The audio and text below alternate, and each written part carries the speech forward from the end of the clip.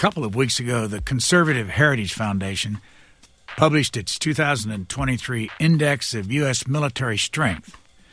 The study concluded that the current U.S. military is at significant risk of not being able to meet the demands of a single major regional conflict. We discussed the index's findings with the editor, Dakota Wood. We wanted another point of view on the current U.S. military posture. We asked longtime observer and critic of the U.S. military procurement process, Winslow Wheeler, to talk with us. He has spent 40-plus years working on national security defense budgets and military reform for both political parties, the Government Accountability Office, and the Center for Defense Information. Winslow Wheeler, how did you get into the criticism business of the U.S. military? Started working in the Senate staff in Capitol Hill for a liberal Republican, Jacob Javits from New York in 1971. Worked for him for 10 years, moved on to work for Nancy Kassebaum from Kansas. During that period, I was always interested in the Pentagon, and, I was gravitated to reading those stories in the paper rather than, the foreign policy stuff. And I more and more, became Javits's defense guy, national security guy, rather than just foreign policy. I started out as a research assistant. And was always on sort of the critical side, but early with Kassebaum, I met a bunch of people, the military reformers, a band of about 4 or 5 people at their core, and they brought to me a whole new level of understanding of defense issues, rather than what I'd been hearing in the Senate from defense critics or reading in the mainstream press. It's a real revelation to me to understand some of this stuff at a very different level from what I'd been exposed to before. And I've been on that path ever since. We'll get to what you do, but who in the mainstream media, if that's a word, several words, does the best job covering the military? And I'd be interested, once you say who you think it is, how good a job do they do? Well, it's pretty horrible out there right now. I was just last week at a conference sponsored by Politico. It was a operation run intellectually and morally by defense corporations. And for some strange reason, Politico was happy to, put its name on that. The New York Times and the Washington Post are not that bad, but they're still pretty bad. They cover defense at the level I was doing it in the 1970s, at the first layer of the onion skin. It's hard to say who's doing it right out there. There's one journalist for Bloomberg, Tony Capaccio. I always read his stuff. He gets into the stuff better than most, not as deeply as I would like, but better than most. A friend and colleague died last year, Pierre Sprey, one of the originators of the A-10 and F-16 aircraft. And we decided to set up in his honor a program sponsored by Ben Cohen at Ben & Jerry's. He's paying for it, to make awards for good journalism. And we haven't met yet to make our decisions, but it's a vast wasteland out there. We're going to be hard put to find an awardee that Pierre would be happy we selected. It's not good, and it's so much worse than it used to be. It's not just the defense corporations, buying their position by placing ads and stuff. The internet has ruined part of it. I mean, the internet is a fantastic tool if you use it properly, but the way it's evolved, everybody's rushing to be the first out there with their latest flimsy. Some are better than others, but the vast gang of it is it's just fluff. One of the reasons we wanted you to come talk with us is we had Dakota Wood from the Heritage Foundation on to talk about their military survey for 2023. And I asked him, are you a conservative, and is the Heritage Foundation conservative? Most people, of course, in this town think that's what they are. Mm-hmm. Let me ask you the same thing before I ask you about their survey. How would you characterize your politics? All over the lot. I voted for Reagan the first time, but not the second time.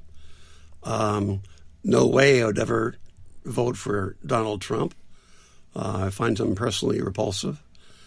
No way I'd vote for Hillary Clinton. I voted for the Green Party ticket in 2016. Why do you think this way? And what's the reason behind it? Because I don't think they're serious people. I think they're ambitious people. And in Donald Trump's case, his prime directive is point that camera at me. Hillary Clinton is a more complex individual, but she's on the hunt for position, status, and whatever. I worked in the Senate and GAO for 30 years, and familiarity breeds contempt. But you always used to see people who would rise above themselves in a crisis. In the Vietnam War, there a group of people on the left started criticizing the war. It took a lot of courage to do that back then. But eventually the nation came around and agreed with them. In Watergate, everybody blew it off except for a very few. On the Sam Ervin Watergate committee, I was just around the corner and down the hall from those hearings. And a little TV screen, a 4-inch screen on the top of the book rack on top of my desk. And we'd watch that, at least have it on all day long. And I became a big fan of Lowell Weicker, an obscure Republican senator from Connecticut, who seemed properly outraged by what he was seeing. I was much less impressed by Howard Baker, who I learned in the closed sessions would tear the critical witnesses apart and be, a dutiful Republican. And then in the public sessions, well, what did the president know? When did he know it? Kinds of stuff. Let me ask you about this survey, the military survey. In the Heritage Foundation 527-page survey, they basically concluded that the Navy is weak, the Air Force is very weak, the Army is marginal, one of the ways they rated the Army, and the Marine Corps is strong. When you read that, your reaction? Well, I read the report. It's long. It could really be condensed. It's very uneven. I thought the guy who wrote the Air Force part was pretty good. Has some serious exceptions to some of the things he said, but the guy who wrote the Marine Corps part, Dakota Wood, the guy that you interviewed, I just don't know how he came to the assessment that he did. In some cases, they understate the problems, even though they sounded really severe. A typical example on the fringes is they use what's called mission capability to measure the readiness of aircraft for combat. That's the wrong measure. If you're able to perform one of your assigned missions you're mission capable. In other words, if you're an F-35 and you're capable to transit the pilot from Andrews Air Force Base to somewhere in Virginia, you're mission capable. The right measure is full mission capability, where you're able to perform all the missions assigned to you. They would have done a lot better to use that data. It may have embarrassed some of their favorite airplanes, but that's the right measure. Let me just jump in and ask you, as I tried to figure out what everybody's saying when it comes to the military, I looked up a number, the number of military aircraft that we have. And I've seen several, but the last number I saw, you can bring us up to date, was 13,000 military aircraft with 5,209 fighter jets across the military. Does that sound? No, that's old data. What is it now? It's about 2,000 fighter and attack aircraft in the Air Force and the reserves. That's really my data, what I saw. I mean, that's the problem with the internet. Yeah. Is that enough? Don't trust and do verify. Are these enough aircraft in order to fight a war, if that's what we're looking at? Well, to do what? To fight an enemy with no Air Force, no Navy, no Army, like we've been doing, or none to speak of, such as we've been doing, for the last 3 decades. There's, plenty. I should ask you, though, do you think we have a threat from other lands? The Russia, the China, the Iran, name it. We've evolved to a situation where China and Russia are closer to each other than either of them are to us, not what Nixon and Kissinger set up in the 1970s. Because of cheap domestic politics, it becomes the thing to do to antagonize China and Russia. Russia over NATO expansion, China over Taiwan, and declare it to be all their fault. And when they do something stupid and aggressive, like Putin did in Ukraine last February, it's all his fault. We did a lot to provoke him.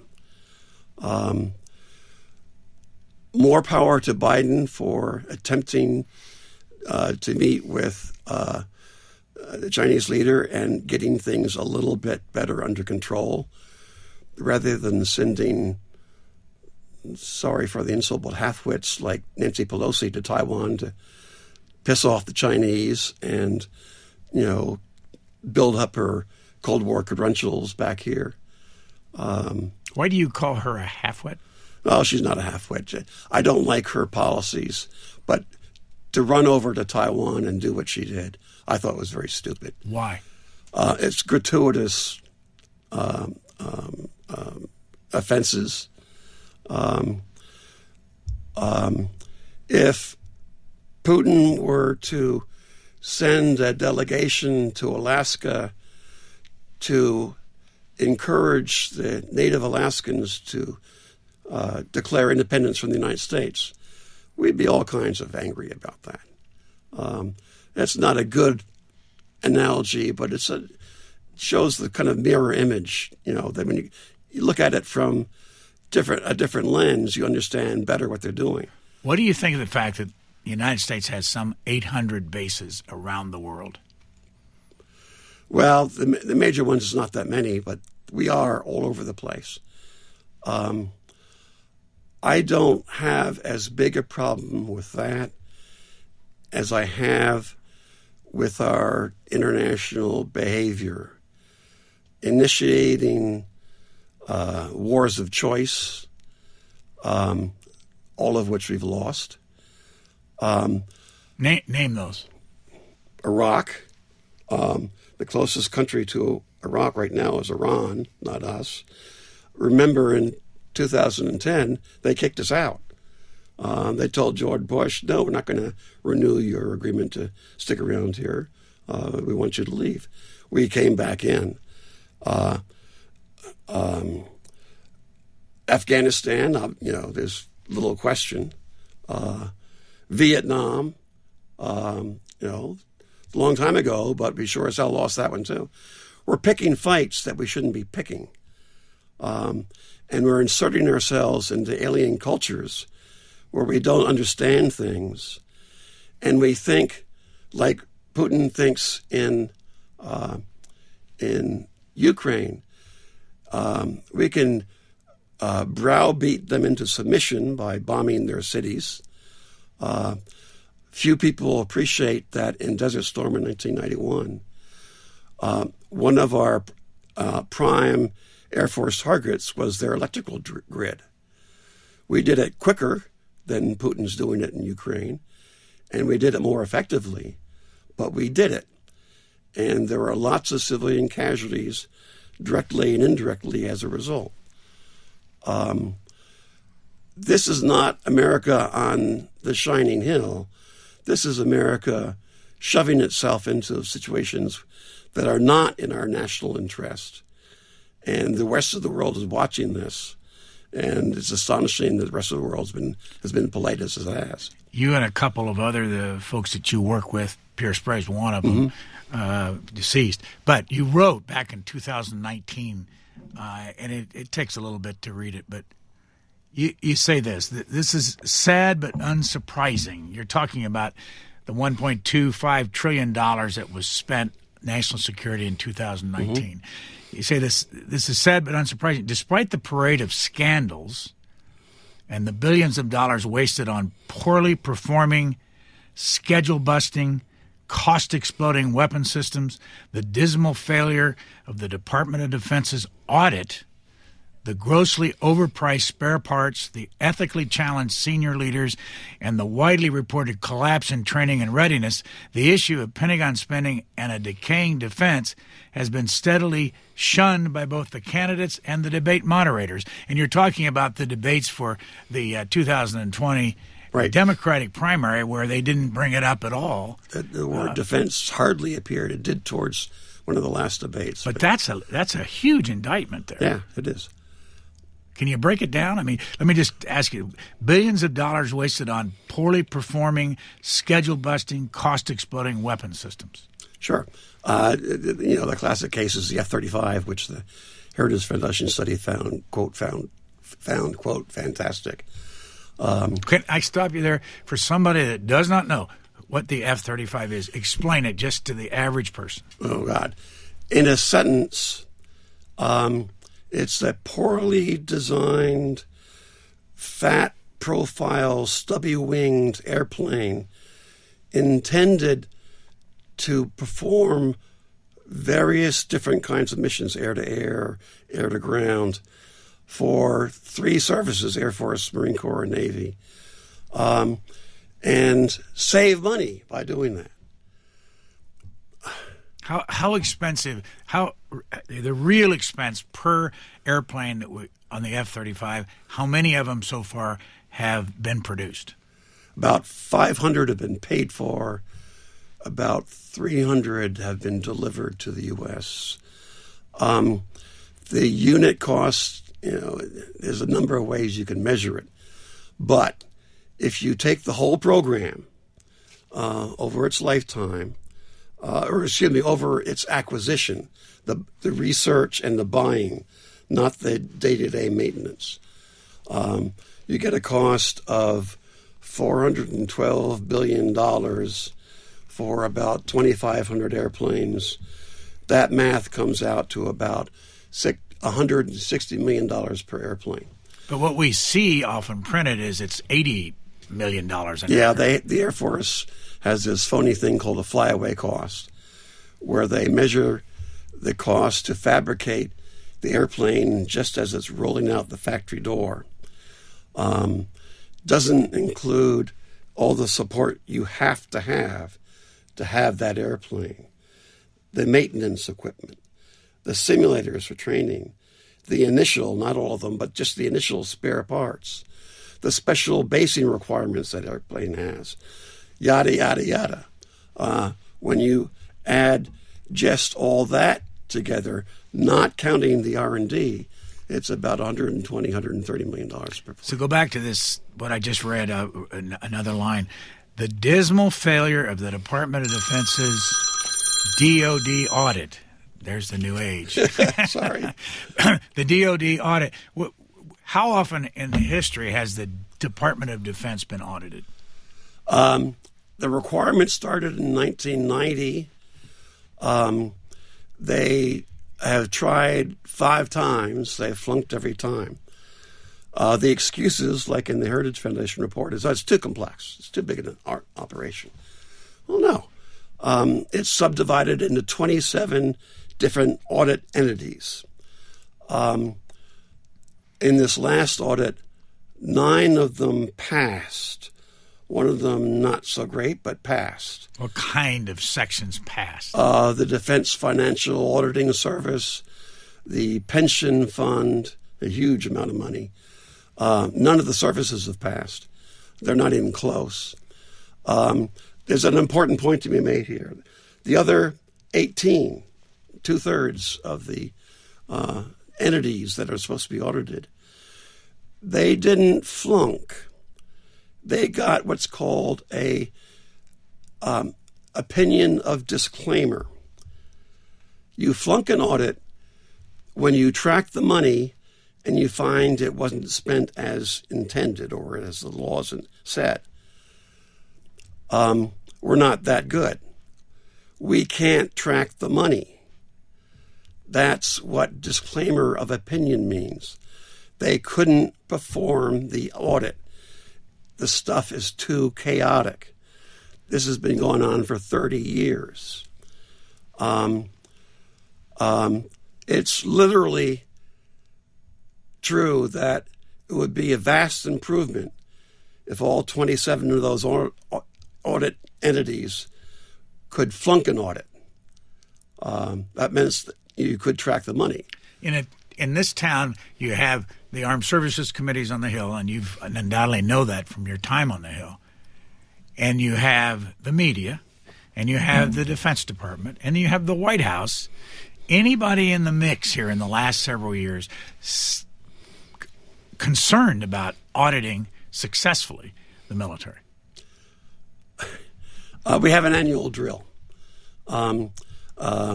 Somebody reveals this. In this case, it was the controller of the Defense Department. There's going to be a long and impossible to read report from the Defense Department's Inspector General. There'll be some hearings. Everybody will be horrified. Pound the table. When are you going to fix this? Do their press releases and immediately go back to sleep. And wait until next year and we'll, rinse and redo. There's a lot of interest in not solving this problem. By? A lot of people don't want the kind of audit that we really need. The audits we're doing right now are very superficial. They're called a statement of budgetary resources. It's basically checking over it's balancing your checking account. I wrote that check. I gave my son $500. He did spend the money. As to what the hell your son did with that money, that's not in the audit. What we do need is something we initiated in World War II called the Renegotiation Board. It went around for a long time and it got pretty much stripped clean of all of its powers, but and then it was eliminated entirely. But it audited corporations to see whether the profits they were earning were not just appropriate, but were truly profits rather than hiding overhead, that kind of thing. I'd love to know how Lockheed Martin or Boeing or Raytheon spends their overhead money, in addition to having an audit of the programs. The Defense Financial Accounting Service does go over the assembly line, and they do reports.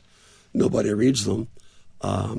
And they're sort of ankle-biting kinds of reports, but they're out there. Let me ask you about, you mentioned the corporations.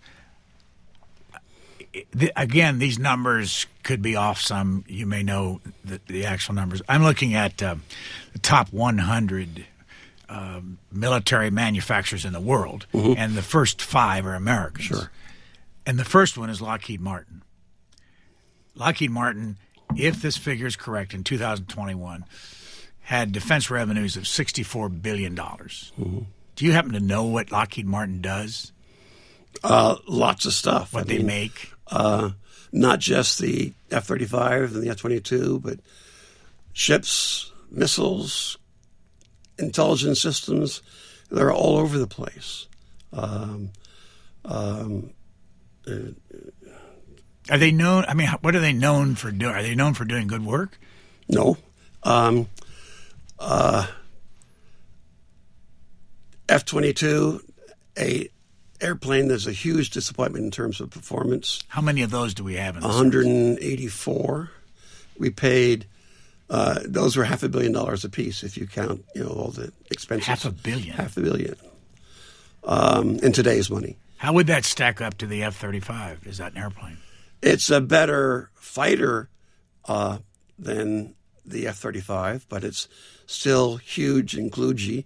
It's not as stealthy as people would have you believe. There's lots of radars out there that can see them.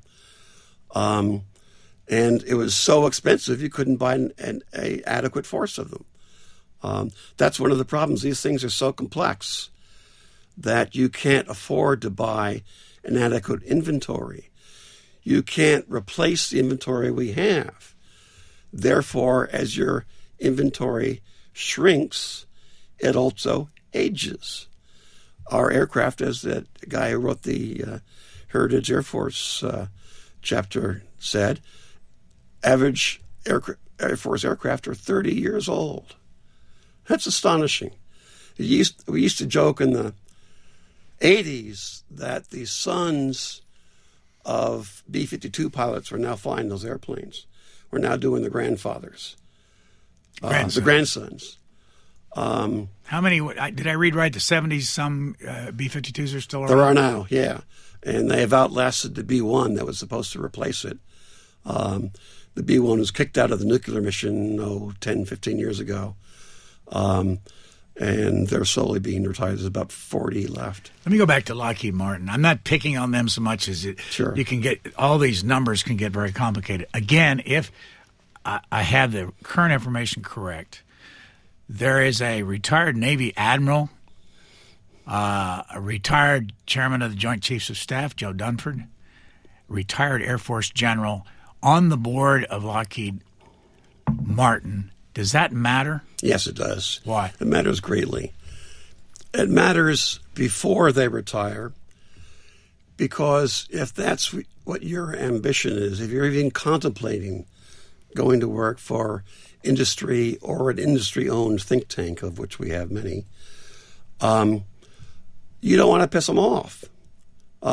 You want to get that visit from the nice man who says, well, when you're finished here, we'll talk. That's the most important part of the corrosive impact of this behavior. A way to make it more live is to consider a staffer on the Armed Services Committee advising a senator on the value of whatever he's overseeing, airplanes. But his ambition is to go work at the Pentagon, get a nice senior slot. Maybe if you're really amongst the best, get a Senate advice and consent position. Many of them have. So what's that going to do to your advice? The nice man isn't going to come and visit you. Not going to happen. And so you don't do it consciously, I would hope. Dakota Wood said, when I asked him the same question, that if you trusted them in the Pentagon, why would you not trust them in these corporations? Why should we trust them when they're in the Pentagon? Why not? Just because they're been promoted in a system doesn't mean that automatically we trust them. Martin Luther King was right when he said, "Don't judge a man by the color of the medals on his chest. Judge him by his character and by his ability to command people in war and his ability to manage a broken building." But go back to let's take Joe Dunford. He was the most visible of all the former military generals and 4 stars and 3 stars that are on the board of Lockheed Martin. What can he do as a board member? Make phone calls. Is it legal? Call up, of course. Call up Senator, Schumer. Chuck, we really need this, wish list stuff. The inflation is really eating us up. That would really help. And what's Chuck Schumer going to do? He's going to go along. Once they've passed some of the prohibition periods, it's, a year or 2, depending on what the situation is, they can call anybody in the Pentagon and say, "What the hell are you doing on the F-35? You want to test it for what?" That kind of stuff. What about money from these corporations to the members of Congress? How much of that matters?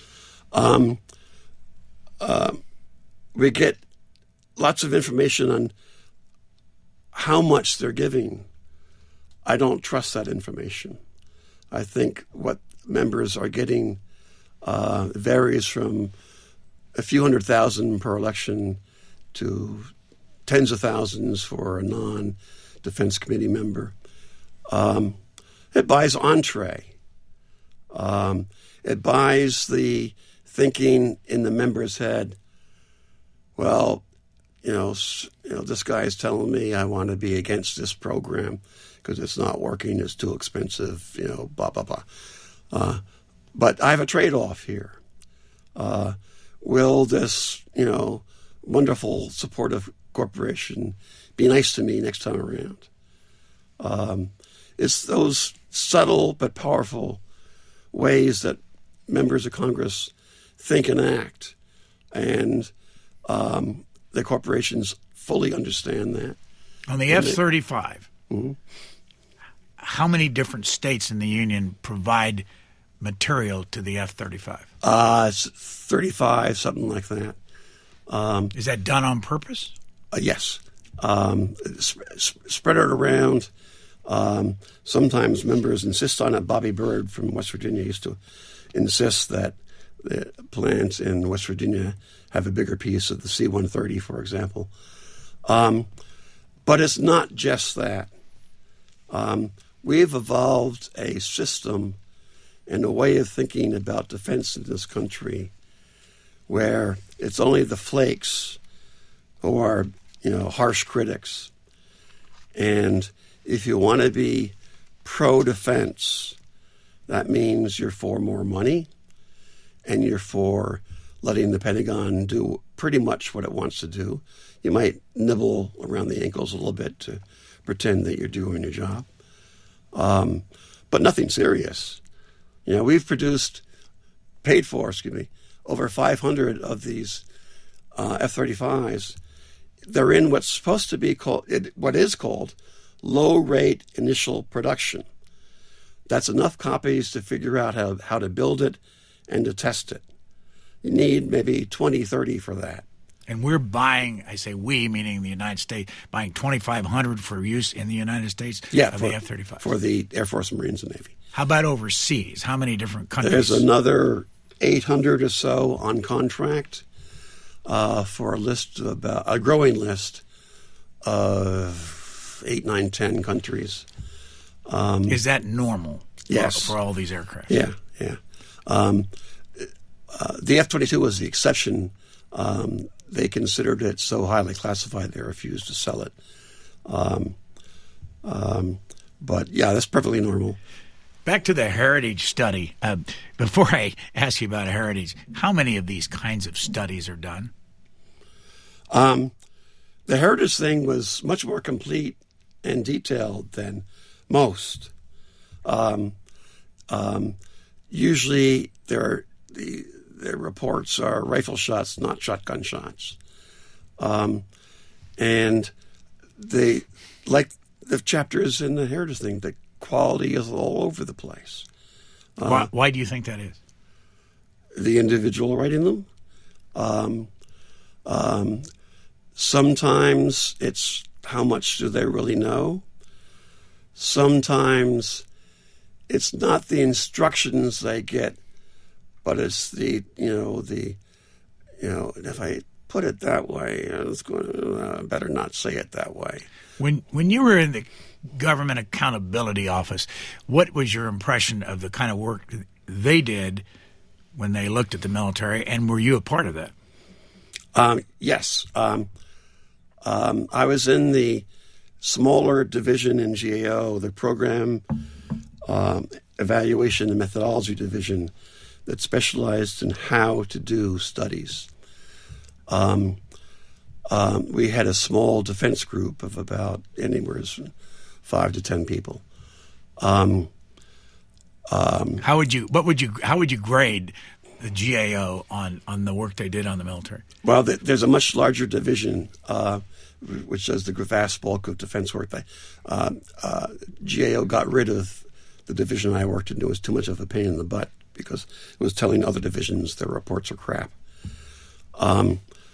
There are a number of excellent GAO reports as they come out. There are a number of awful GAO reports that never should have been released, that escaped. There's a vast body of them that are informative. They're basically what DOD will admit to. The way we used to joke about it in the division where I worked was that most GAO evaluators would go into a Pentagon office and say, "We really want you to give us the right, honest answers, and please do that." And if the guy or woman has half a brain, they'll throw them some bones. Yeah, the helmet in the F-35 has still got some problems, but we're fixing it. And the evaluators will walk out of the interview and say, "Oh, we really dragged that out of them," and that's the report. We would have huge fights in my division with the rest of GAO about their going along with our demanding documents from DOD. The mantra was, "Well, that makes them angry. Why do you want to make them angry?" We don't care if they get angry. We want their data. What kind of a grade would you give the Armed Forces Committees on the Hill, and also mixed in with that, the Congressional Research Service that does research for the different members of Congress on anything they want? I'd give the members of the defense committees and their staff a disclaimer of opinion. They're not doing it. Why not? They're too busy. Members have to spend hours every day fundraising, not doing their homework. There's a culture on many of the staff where, well, this is an interesting job and I'm moving on. And I'm on a career and I'm going to go to the Pentagon. Second level choices, go work for the corporations. But move on. But isn't there a vast difference between working at the Pentagon and working for a corporation in terms of income for the individual? Well, yes and no. That Pentagon job will get you another job later on. So it depends on what your career path is, whether you want to, be a heavy or just a lobbyist. Who would you give high marks to, if anybody, over the years that have been our secretaries of defense? Again, mixed bags, but Schlesinger. James Schlesinger. I had a reputation for asking questions and not taking baloney. Did some things where forced the services to do things like buy F-16s. which gave them enough airplanes with the budget they had to have an Air Force. What's the difference between an F-16 and an F-35? Because we still buy F-16s and F-15s. Yeah. Well, they have mangled over the F-16 design so much that it's now almost as expensive as an F-35. But it was designed as a fighter, and to shoot down other airplanes. That's the end of it. It was for various reasons. It was an excellent design. With that successful design like that, you can use it for other stuff, for bombing, especially. And that's what the F-16 has become. It's become a bomber, not a fighter. I want to go back to what I started on the Heritage Foundation Index of Military Strength and read to you, because some of what I'm about to read you sounds just like you. They say, what's the consequence of the military being in a weak position? Mm-hmm. And they list years of sustained use, underfunding, poorly defined priorities, wildly shifting security policies, exceedingly poor discipline in program execution, a profound lack of seriousness across the national security establishment, even as threats to the U.S. interests have surged. Do you buy that? I'm more on that side of what they're trying to say than not. The problems are profoundly fundamental, more so than they say. They say more money will fix it. We should build better airplanes. Yes, indeed, we should. But the way this system works, you castigate them for having problematic things, programs, and say, here, try again. They do it the same way, and surprise of surprises, the same thing happens. What they studiously avoid is the kinds of structure to a program where we've had some really successful programs. First, you base your requirements on combat lessons rather than what some technologist in Lockheed Martin or in Andy Marshall's so-called think tank tell you. Hard, bitter lessons from conflicts.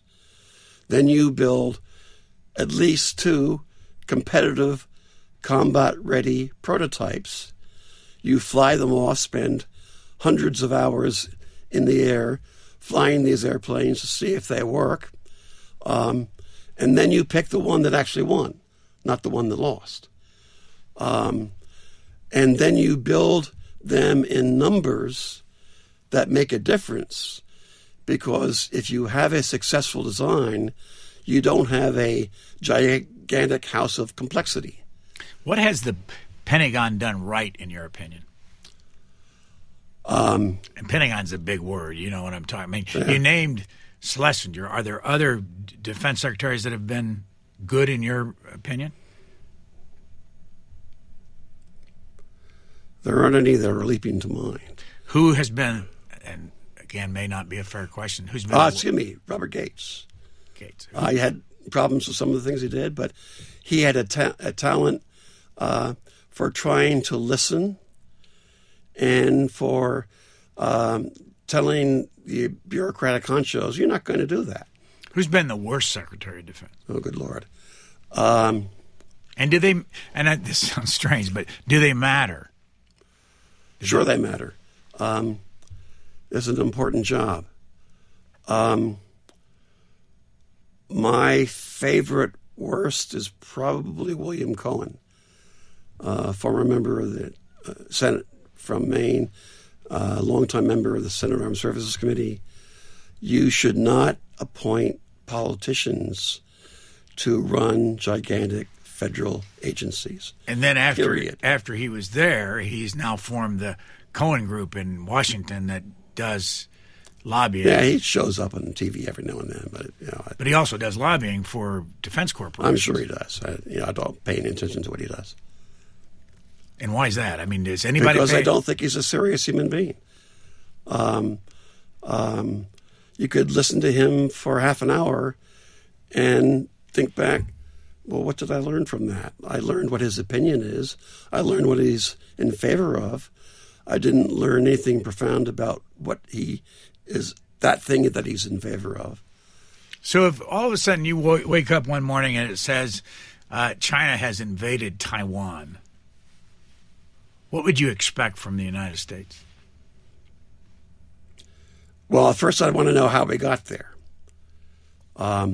Did we do what we did with Putin to continually provoke him with NATO expansion and other gratuitous insults where he made the gigantic mistake of doing what he did? But what if they just, President Biden's been on the record saying we will defend Taiwan, but if all of a sudden they just put boats in the water, airplanes in the air, moved into Taiwan, and tried to take it over, what should we do? And what are we capable of doing? We should do something to support the Taiwanese, but it's their fight. They can impose a huge penalty on the Chinese for an attempted invasion, just as the Ukrainians did on Putin. Putin thought it was going to be a cakewalk. That war is not over. And sadly, the Russians are probably learning from their big mistakes. How much of the military equipment in Taiwan comes from the United States manufacturers? A lot of it, some of it's indigenous. Some of it is some old submarines. God, I think they're French. I'm not sure. But they do some indigenous stuff. The most important thing about, if you want to prepare for war, the most important thing is not to buy stuff. The most important thing is to train your people. And if you do have to fight a conflict, the even more important thing is to have your nation behind you rather than engage in some gratuitous act of offensive action where, like in the case of George W. Bush, the nation was initially supportive, but the more we learned about what the hell was going on, the more we said, no thanks. As you know, the Heritage study shows that the Navy, in their opinion, is weak. I ask you, what's your feeling about the 11 aircraft carriers that we have? And the Gerald R. Ford was 4 years late and at $13 billion. What's your opinion of all that? Outrageously expensive. It replaced a class of aircraft carriers, the Nimitz class, that carry about the same number of airplanes. The big claim is that the Ford will be able to launch its airplanes faster. They haven't proven that yet, and they've had big problems with the fancy electronic launching system and arresting system. But we'll see whether that doubling the cost really got you anything worthwhile. How important, though, is it? We have 11. The world, if the number I have is right, has 26 total. We have 11, and there's probably some that don't do much, and no other country has more than 2. Right. My problem is that if the balloon does go up with China, for example, those aircraft carriers are either going to stay in safe waters or they're going to be at the bottom of the ocean.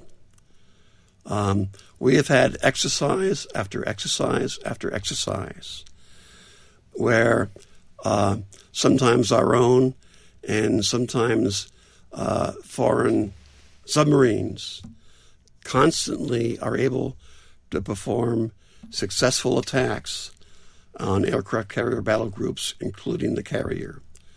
This has been going on for 40 years. The Navy solution was to stop leasing those Swedish electric submarines that were doing this to our battle groups and exercises. That's not a solution.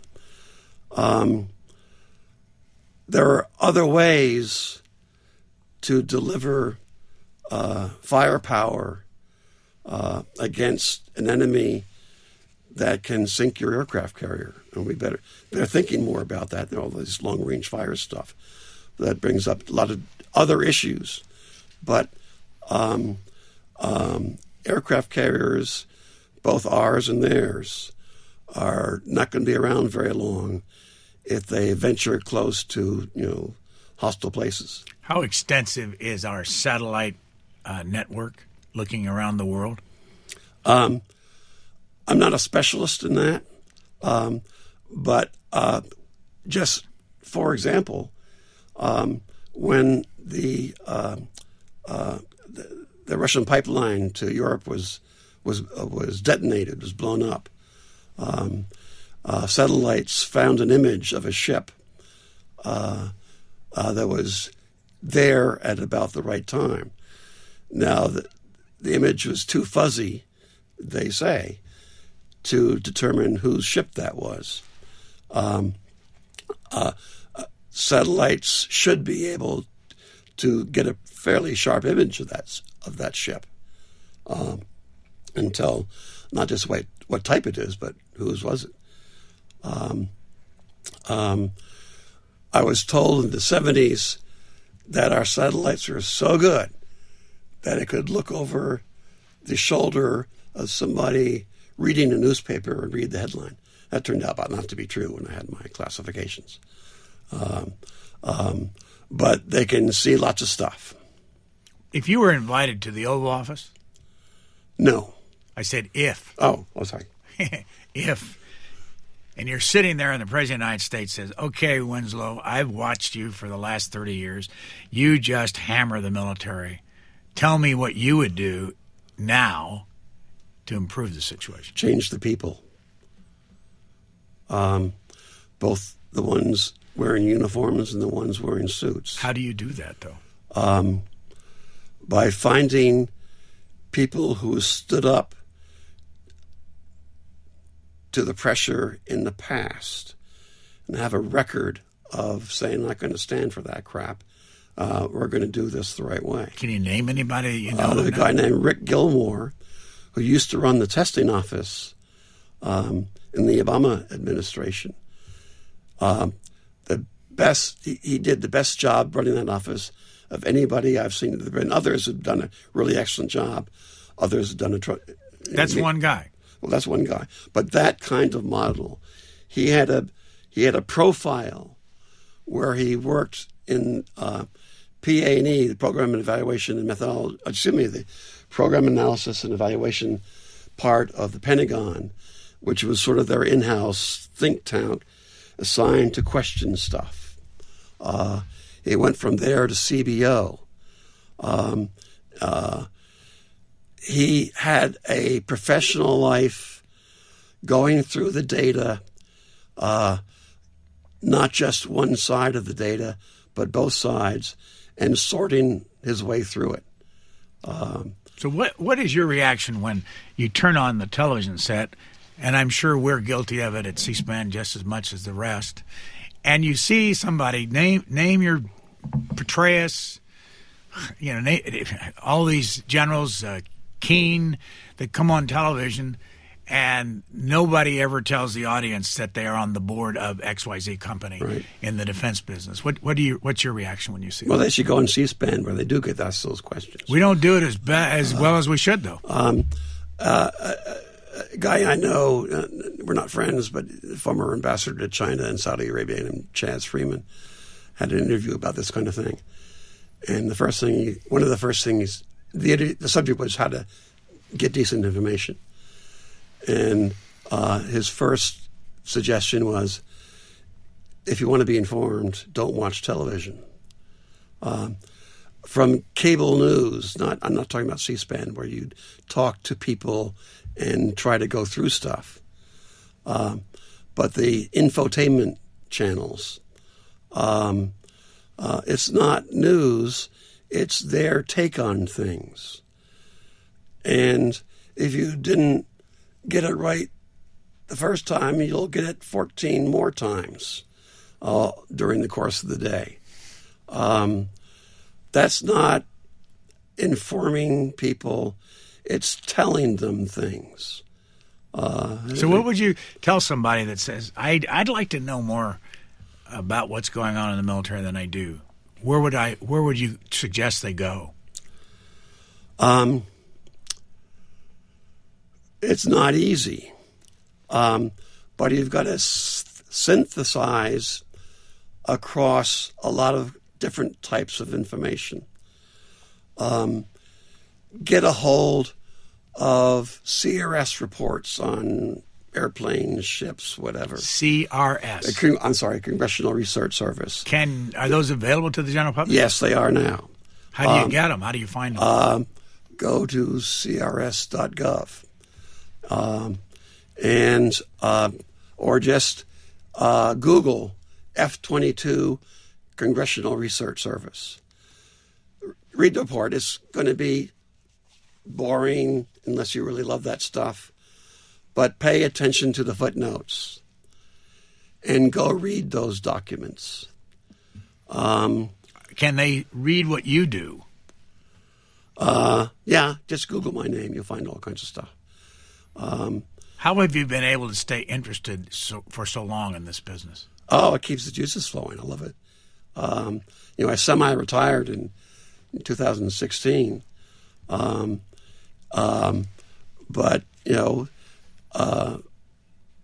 when, my output is going way, way down. But when I put something out, somebody might ask me, well, how come you wrote that? And they said, they pissed me off enough.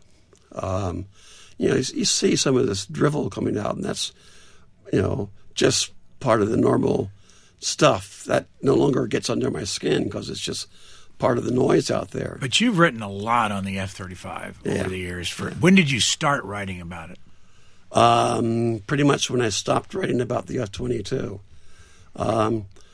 Where do you get your information today? Is it available to the public? From those footnotes, from those reports, from talking to people that I know.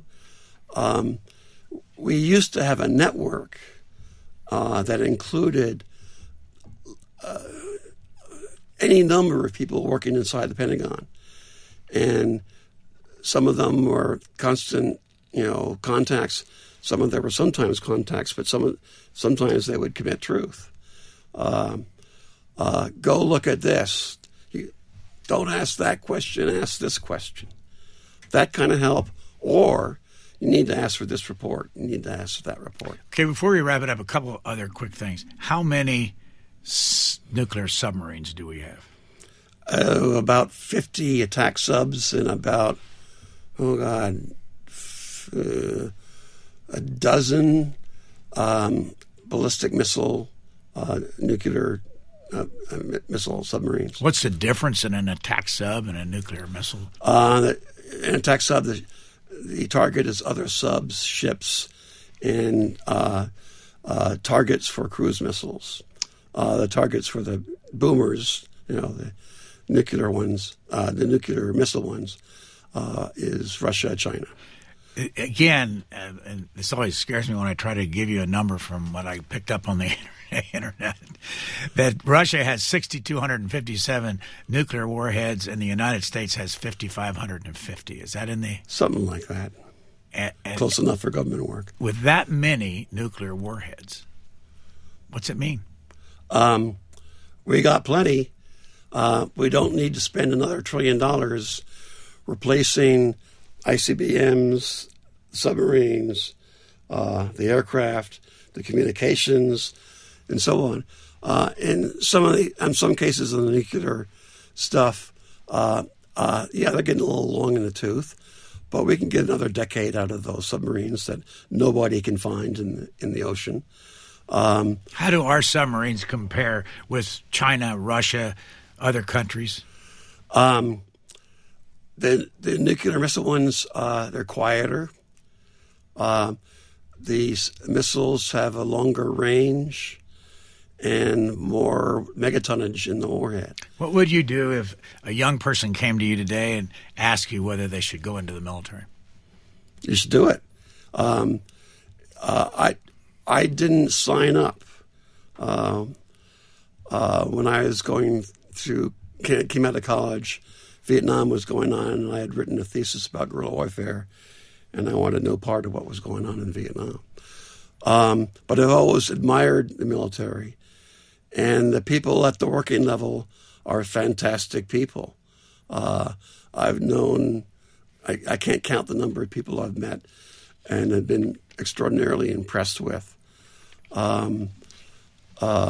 It's a fantastic career. Are there problems? Of course there are problems. But if you go work on Capitol Hill or industry or think tanks, you're going to find some of those same problems. You know, when I first started working on Capitol Hill, sexual harassment was de rigueur. You know, there were some awful scandals, and what was going on, you know, below the ridgeline would raise the hair in the back of your neck. It's very different now. Anywhere where you work, you're going to have issues. But if the juice is worth the squeeze, sometimes you can do important stuff. GAO is a very tough, bureaucratic, plodding place to work. But the people I worked directly for and the people I had in my staff once I became a sort of a quasi-manager, they were fantastic people. And I really enjoyed working with them. So you can find good stuff wherever you work.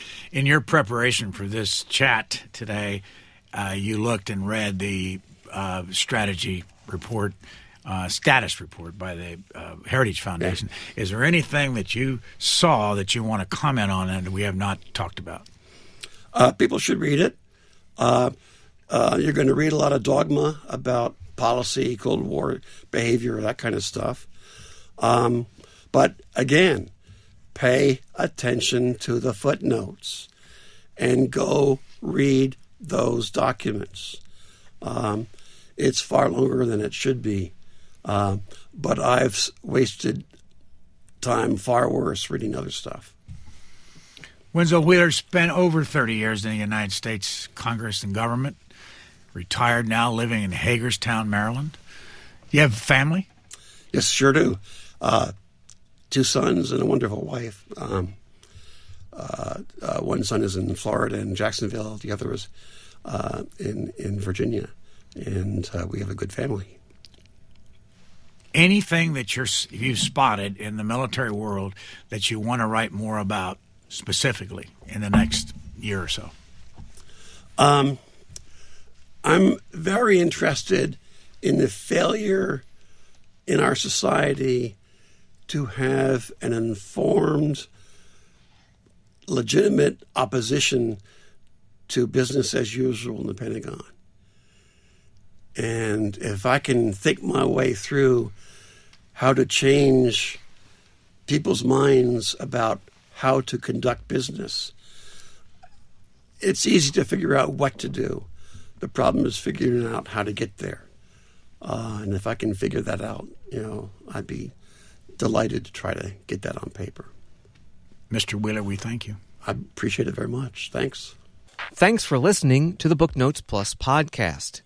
Please rate and review Booknotes Plus, and don't forget to follow so you never miss an episode. Questions or comments, we would love to hear from you.